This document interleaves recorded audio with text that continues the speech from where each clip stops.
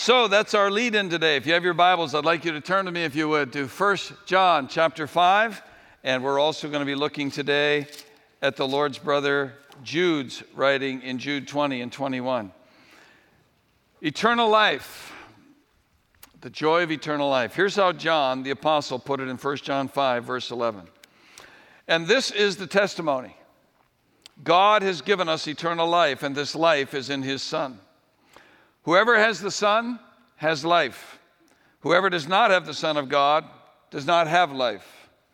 I write these things to you who believe in the name of the Son of God, so that you may know that you have eternal life. And then just a couple of pages over in your New Testament, to the book of Jude, the Lord's brother Jude wrote this in verse 20 and 21. But you, dear friends, by building yourselves up in your most holy faith and praying in the Holy Spirit, keep yourselves in God's love as you wait for the mercy of our Lord Jesus Christ to bring you to eternal life. Let's pray for a moment. Father, thank you for the gift of life. It is so much more than any of us have ever understood, but someday we shall see it and know it in its fullness.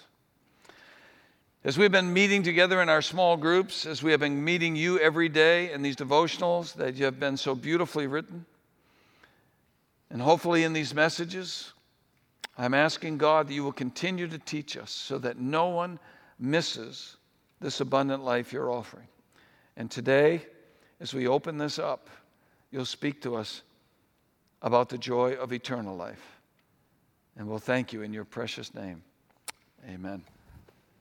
Amen. A few years ago, there was a book that came out called 90 Minutes in Heaven, the story of a pastor who had died in a car accident, and 90 minutes was gone and came back to tell about it. They made a movie out of that book starring Kate Bosworth as the wife of the man who had died. They interviewed Kate Bosworth and her husband through the experience of making that movie, and they asked her about her view of heaven.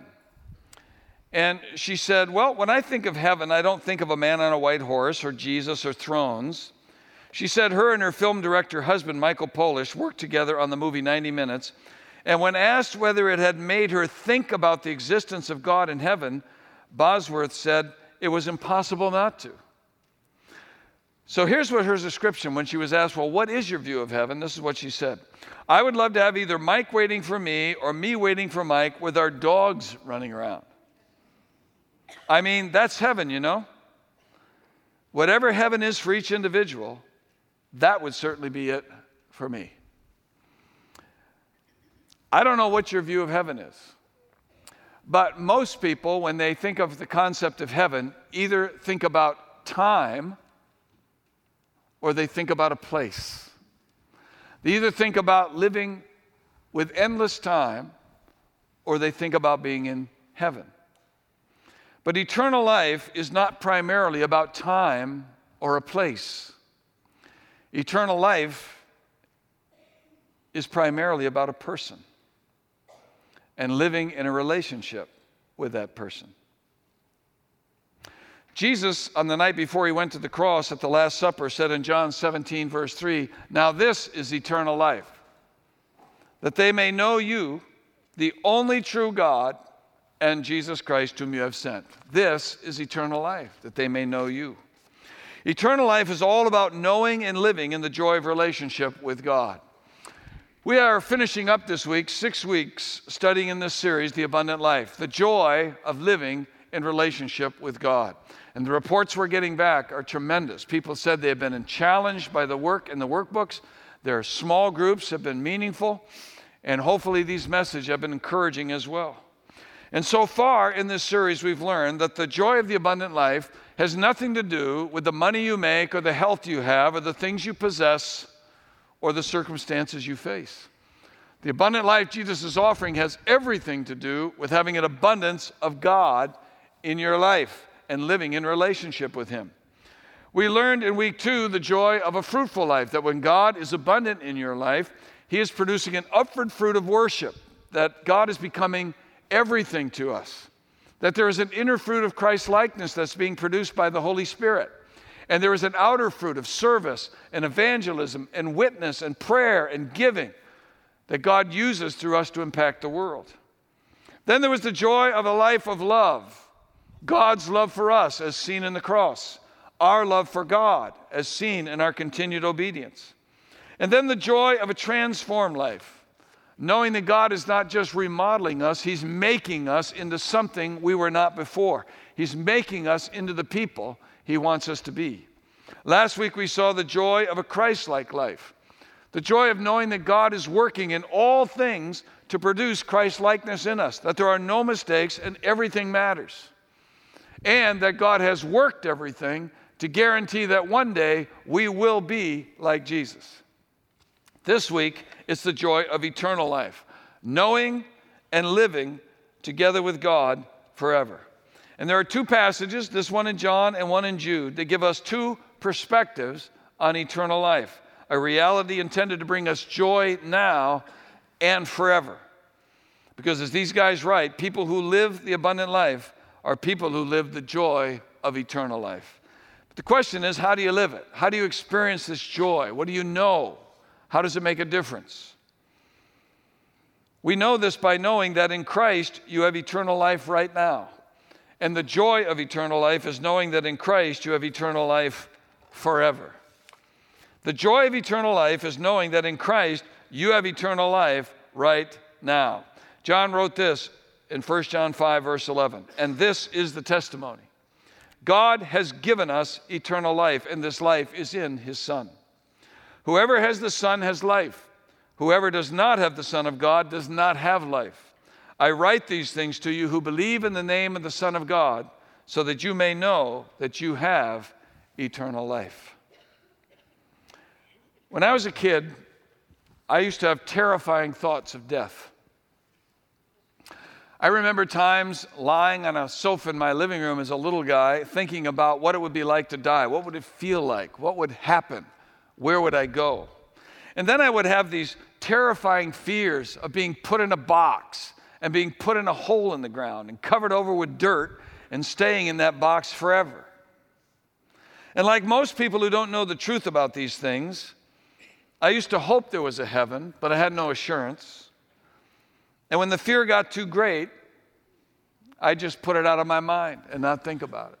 But the fear would always return. And then I met Jesus. And I came to live in Him, and He came to live in me, and things began to change. Not only was I having my eyes open to the truth about death, but I was having my eyes open to the truth about life. My fears began to subside as I grew in my relationship with God and my understanding of what having relationship with Him really meant. Jesus is life. And a person who has Jesus living in them cannot die because they have eternal life of Christ living in them. The body can die, but they never will. And that's what the Apostle John was writing in his first letter to encourage these fellow believers, that if you have Jesus in you, you have eternal life right now. It's a present gift. Verse 11, and this is the testimony. God has given us eternal life, and this life is in His Son. Whoever has the Son has life. Whoever does not have the Son of God does not have life. I write these things to you who believe in the name of the Son of God, so that you may know that you have eternal life. God is life. To be in relationship with God is the very definition of life. To be separated from that relationship with God because of sin is the very definition of death. So death is being separated from God. Life is living together with Him. That's why you can have everything the world offers. You can have everything the world says you have to really be living. And without Jesus, you have no life. That's why so many people who have so many of the world's goods feel so empty. Because the things of this life are not life. John was with Jesus when he demonstrated the amazing truth that those who have Jesus have the life. You remember in John 11, one of my favorite passages in the Bible. Jesus was good friends with a couple of girls named Mary and Martha, and they had a younger brother named Lazarus. They lived in Bethany, about 2 miles east of Jerusalem, just over the Mount of Olives on the backside. There was a little village there called Bethany. Jesus spent a lot of time there. Jesus was in the North Country ministering about 90 miles away when he got word that his friend Lazarus was sick. In his sovereign purposes, he delayed in coming, and Lazarus died. And by the time he showed up, he had already been in the tomb for 4 days. When Mary and Martha saw Jesus approaching, Martha went out to meet him and spoke to him first. Lord, John 11, verse 21, if you had been here, my brother would not have died. But I know that even now God will give you whatever you ask.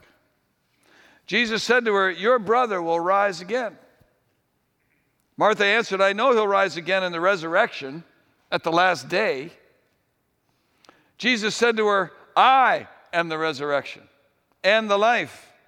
The one who believes in me will live even though they die. And whoever lives by believing in me will never die. Do you believe this? Yes, Lord, she replied. I believe that you are the Messiah, the Son of God, who is to come into the world. Now, did you hear what Jesus said to her? The one who believes in me will live even though they die. People don't die. Their bodies die. The people leave their bodies to go into eternity. Either they go to eternal death, which is separation from God forever because they had no relationship with him, or they leave their body and they go to eternal life, which is forever relationship with God because they have relationship with him. That's what happens when you die. You don't die, your body does. Jesus said, if you believe in me, then you have life. And when your body dies, you will still be living. And then he said, whoever lives believing in me will never die. In other words, you will never die because you can't. Your body can die, but you never will. You have living in you Jesus Christ. You have the Son, and whoever has the Son has eternal life. And Jesus said, Martha, you believe this? Yes, Lord, I believe that you are the Messiah, the Savior, the Son of God who is to come into the world. You're the one. We believe. Good. Then let me show you how alive your brother really is. I know his body's in the tomb dead. It's been that way for 4 days. But roll away the stone. But Lord, he stinketh. Did I not say, if you believe, you would see the glory of God? Roll away the stone. So they did. And Jesus said, Lazarus, come out. And the Bible says the dead man walked out of the tomb alive. Take off the grave clothes, God said. He doesn't need those anymore. You see, when life speaks, death obeys. Lazarus' body was dead, but he wasn't. So God called him back for everyone to see. And Jesus said, if you believe, that's you. That's you. You have eternal life when you have the Son, right now. That's why John said, if you have Jesus, you have life. Verse 13, I write these things to you who believe in the name of the Son of God, so that you may know that you have eternal life. Pastor Phil Ward, in his excellent devotions this week, week 6, points out the 2 primary New Testament words that make the difference in our understanding of whether or not you have life. The 2 words are bios and zoe. And here's what he wrote. In the New Testament, there are 2 main words for life, bios and zoe. Bios is where we get prefix for English words like biology and biosphere or biography. And it means the period or course of life. It has to do with the everyday components of living life on earth. Things like paying bills, working, eating, relating to others, breathing, drinking, everything we normally associate with necessities for life. But he said, the other word, Zoe, has a fuller definition that is more complicated to translate into English. But its general meaning is one who is possessed of vitality or is animate. The New Testament uses Zoe to mean the absolute fullness of life, both essential and ethical, which belongs to God and through him to Christ. It is a life devoted to God. It is a life lived the way God has life. And so there is bios life, all the things we normally associate with life, things you have to do. You have to breathe, you have to eat. We normally think of the quality of life issues with that we can jump around, we feel good, we have good health, we have money in the bank, we have all of these things we think we need for life. That's the bios life. But you see, the truth is, you can have all that the bios offers and you don't have Zoe. You don't have eternal life. Because these things were never meant to be life. Jesus is the life. Phil went on to say, we tend to think about life in terms of the bios kind of life. This kind of life has an assortment of needs like naps, leisure, food, oxygen, sunshine, and water. Bios life operates out of need and seeks sustainability. It has to keep happening in order to maintain. But Zoe life operates out of fullness and is characterized by satisfaction. It is a coming into your life of one who fills you continually. God is the fullest and most satisfied person in the universe, he wrote. God has no need for shelter, food, or naps. He can't be domesticated, nor can he be regulated. So, when we think about God's life, we must think in terms of Zoe life, not bios. This doesn't mean, he said, that God doesn't care about the bios life. In fact, all that has life and is animate and energetic is so because it was created by God and resembles what God is like. Although bios life is limited and dependent, Zoe life is unlimited and independent. Both kinds of life find their origin in God, but only one is truly the kind of life that God has, Zoe life.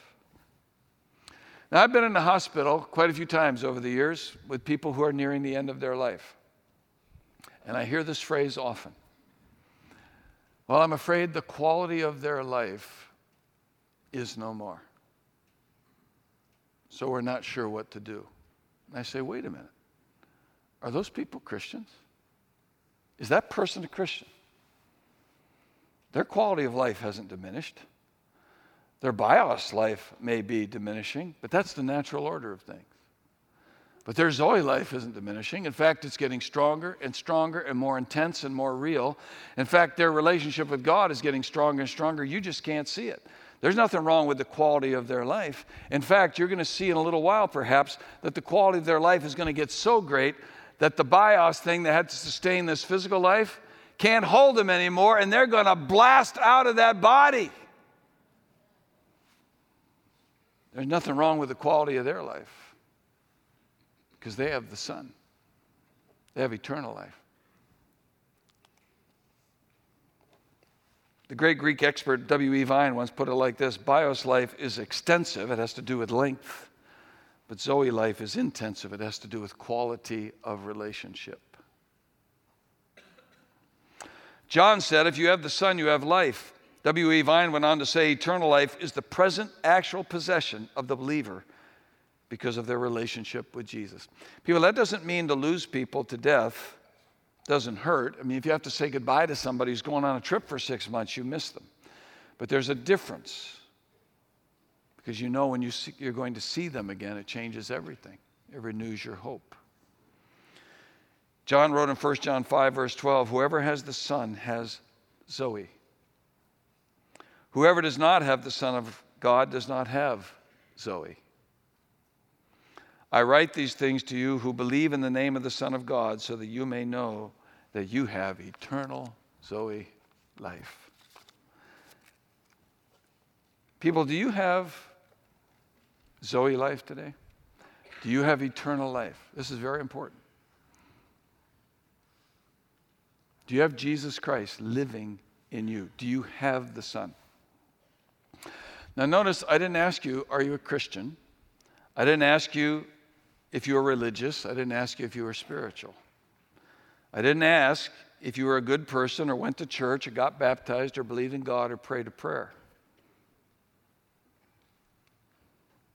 You can have all those things and have no life. What I'm asking is, do you have the Son? Do you have Jesus Christ living in you? Because if you don't, you can have all that BIOS offers, but you will not have life. You'll be forever separated from God. But if you have the Son, you have life. It's a gift right now that you cannot lose. Someday, my family may park my body in a box and plant me in the ground, but they ain't ever putting me in there because I'm never going to die. My body's going to die someday, but I never will. Because you see, I have the joy of eternal life. Do you? Those who have the Son have that life. And not just knowing you have eternal life right now, but the joy of eternal life is knowing that in Christ you have eternal life forever. The Lord's brother Jude put it like this in Jude 20 and 21. But you, dear friends, by building yourselves up in your most holy faith and praying in the Holy Spirit, keep yourselves in God's love as you wait for the mercy of our Lord Jesus Christ to bring you to eternal life. Future. What a difference that makes. Knowing what's coming. Not only what you have, but what's coming. Last Tuesday, we had a memorial service for our good friend Joe Galvin. He is dearly missed by his family and by our church, especially all those kids that he taught. You should have heard their testimonies. If you were there, they could have gone on and on. What was interesting was that if you were at the service, it was one of the most joyful times I've been in a long time. There was clapping, there was singing, there was laughter, and there was joy. Not because we didn't miss Joe, but because we know where he is. And we know that everything Jesus promised him is now complete. Jesus came and took him and brought him to eternal life.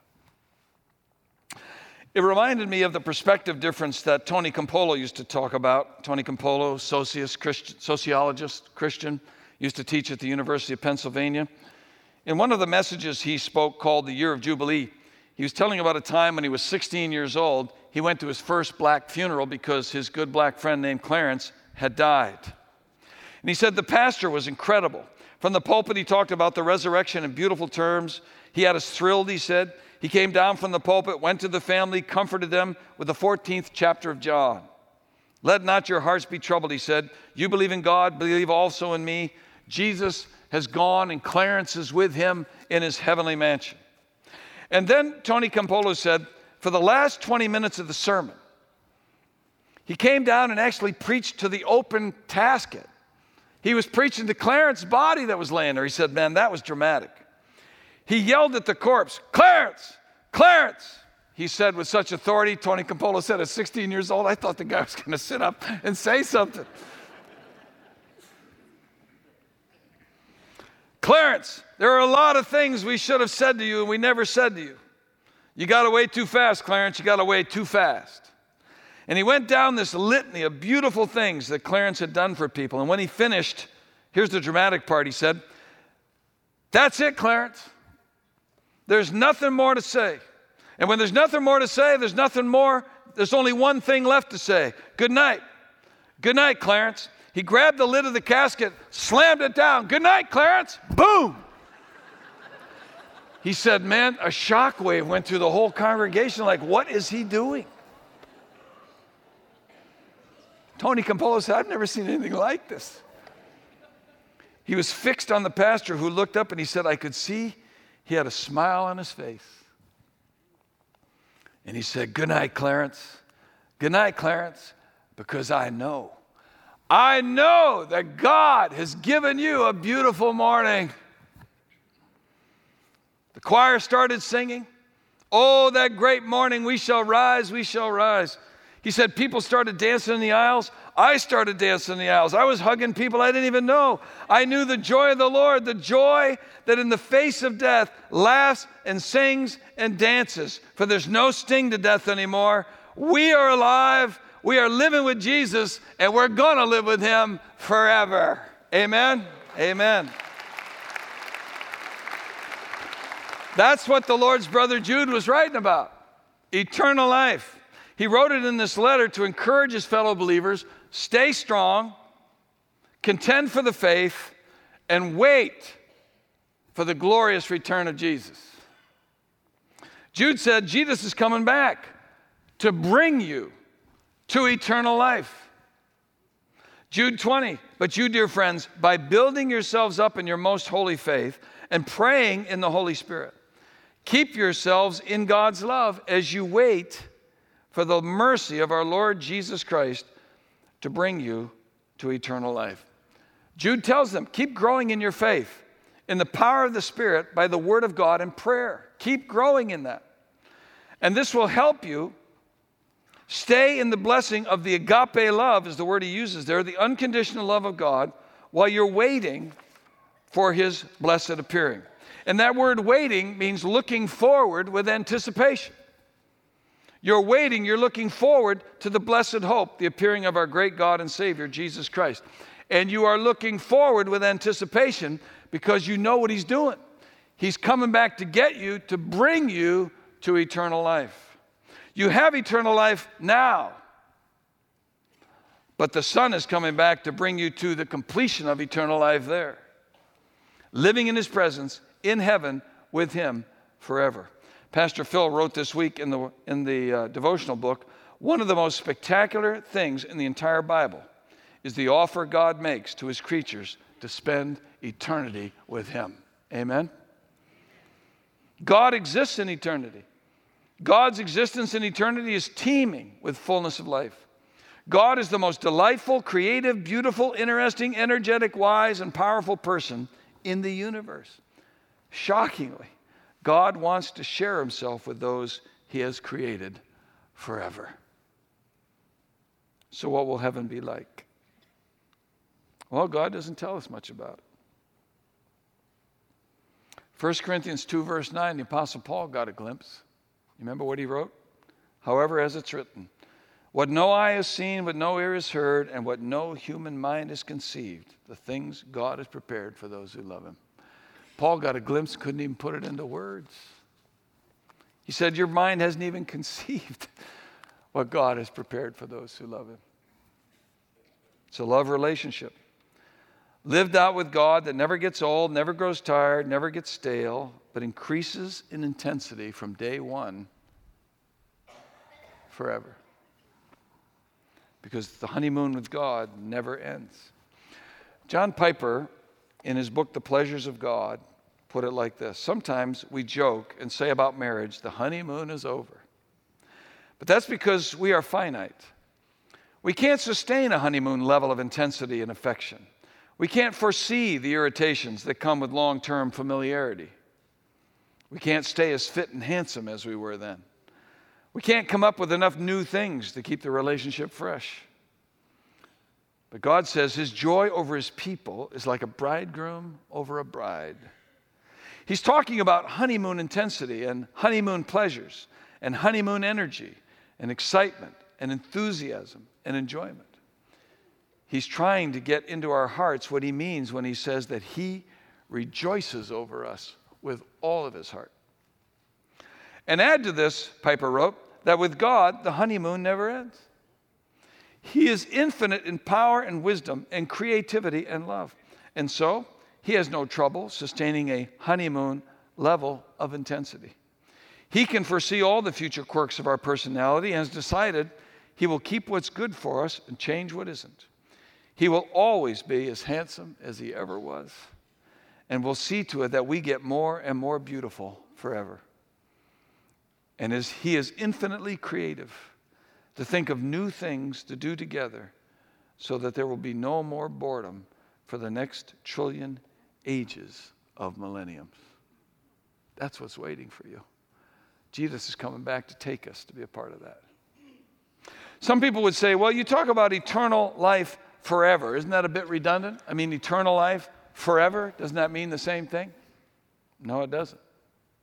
Not at all. Forever has to do primarily with time or length. Eternal has to do with quality of relationship.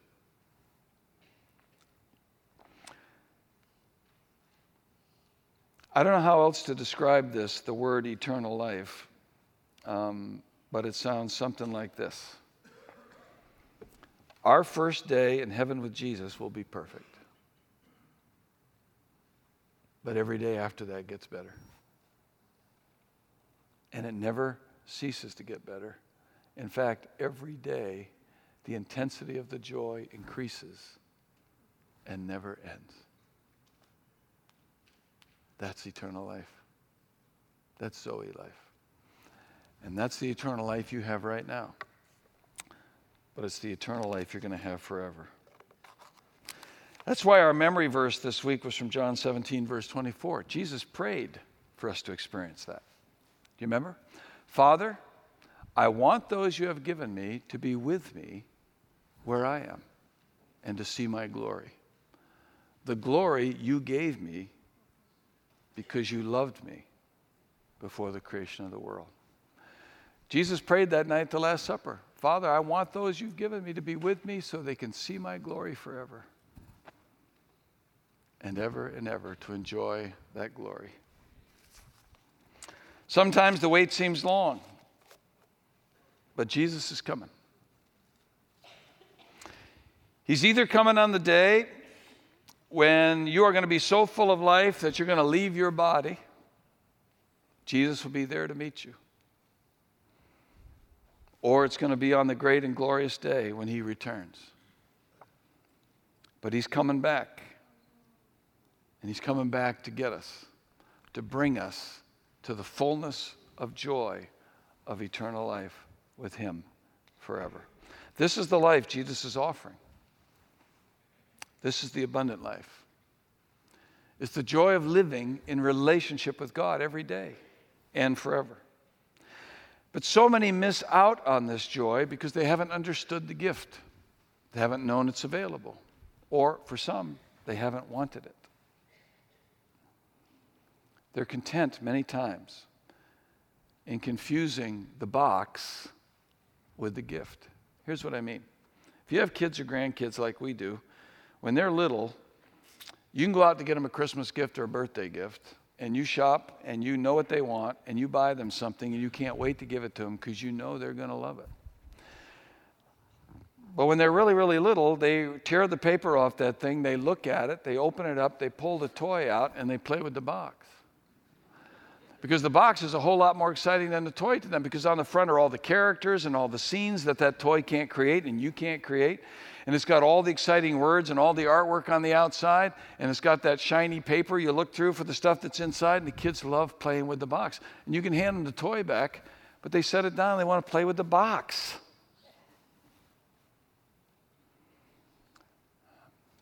That's what a lot of people do with life. People, Jesus is the gift. He is the life. And that life has provided for us all of the things we need to be alive. Water and food and relationships and a house and a job and a car and money in the bank and all the things we think we need. That all comes from God. Here's the problem. Many people get so enamored with the box, they never come to see the gift.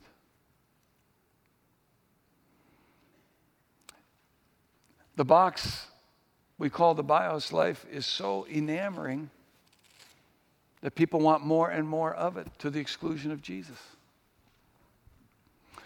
And what's more, even Christians who claim they have Christ living with them are more and more captivated by the things that are given by God than by God himself.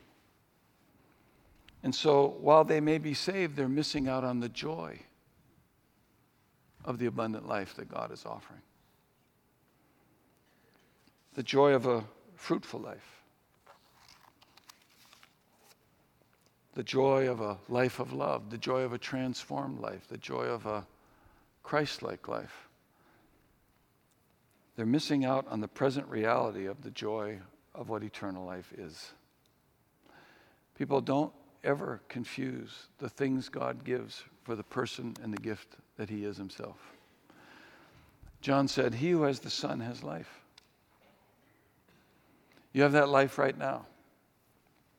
You're going to have it forever. I want to end by where we started in John 10. Jesus said, very truly, I tell you, I am the gate for the sheep. All who have come before me are thieves and robbers, but the sheep have not listened to them. I am the gate. Whoever enters through me will be saved. They will come in and go out and find pasture. The thief comes only to steal and kill and destroy. I have come that they may have life and have it to the full, have it abundantly. Satan is a master at getting people to play with the box and miss the joy of the gift.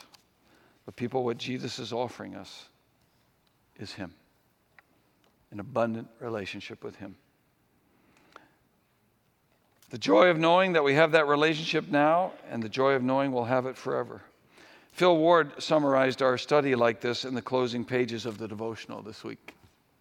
As we think about what it means to have abundant life, we must consider how it relates to God. The promise of abundant life is an offer to sinners to be reconciled to God through the finished work of Jesus. By living a perfect and obedient life, Jesus has secured the righteousness needed to enter the joyful presence of God. By dying on a cross, Jesus has overcome sin and death, the obstacles that kept sinners from enjoying God.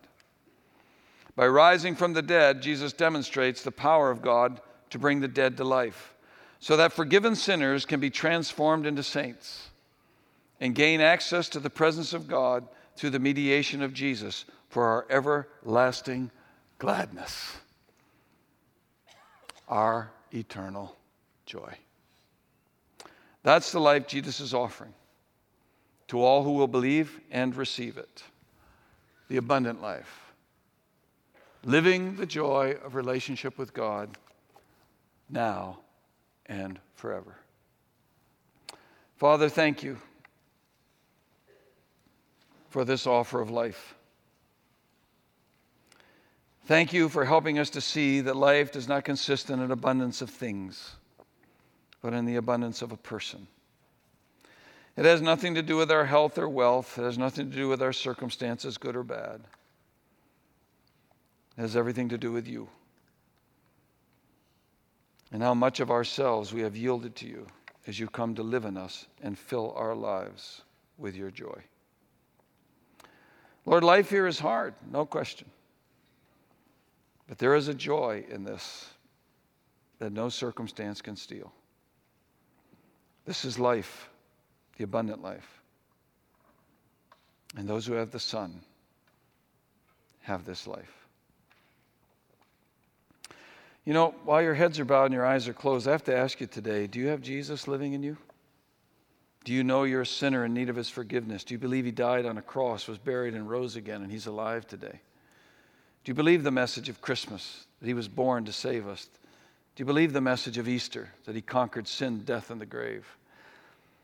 If you believe today and you've never asked Jesus into your life, then he's offering you a gift. For the wages of sin is death, but the gift of God is eternal life in Christ Jesus our Lord. But it comes by faith. We have to receive it. He's offering it. And so if you're here today and you know you're a sinner like the rest of us, and you're ready to receive Christ and the life he offers into your life, then you can pray to him right now and ask him for it, and he'll come. He will live in you and cleanse your sin and bring you into a relationship with God. In fact, you can pray just like this. Right now, in the quietness of your heart, he'll hear you if you believe. Just say to him, Lord Jesus, I know that I am a sinner, and I believe that it's my sin that separates me from you.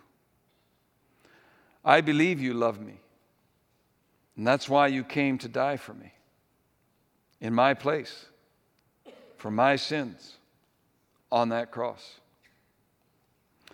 And when you died, I believe my payment was made, that you were taken down and buried in a tomb, but the grave couldn't hold you. I believe that 3 days later, you rose again victorious, just as you promised. You conquered sin and death and the grave for me, and you're alive. And so, Lord Jesus, I ask you, please come and live in me. Wash away all of my sins and forgive me. I receive you, the gift of life. And I thank you for so great a gift. If you prayed that today, God heard you. Jesus comes to live in you. Maybe you're here today, though, and you've been a Christian a while. You've asked Christ to come and live in your heart, but you haven't been living the abundant life. There's no fruit. There's no love. There's no transformation. There's no Christ-likeness, and you know it. Jude was right. You got to keep yourselves, build yourself up in your holy faith, praying in the Holy Spirit, keeping yourselves in God's love. Maybe today there's some things that need to be confessed to God. Maybe there needs to be a fresh surrender to God so that it's Him living and not you. You can pray like this: Lord Jesus, I'm so sorry for the times I drift away and get my eyes off of you. But I'm so thankful that you're the God who never moves. So God, I ask you to take my life now. I surrender to you. I want you to teach me to walk this life in the power of your Holy Spirit and in obedience to your word. And God, I trust that you will keep me in your love through these things as I wait for you to come and bring me to eternal life. Father, thank you for the things we've learned, for the things we're still learning. And as we sing this closing song of joy, may we be reminded again that our joy is found in you. And we thank you in your precious name. Amen.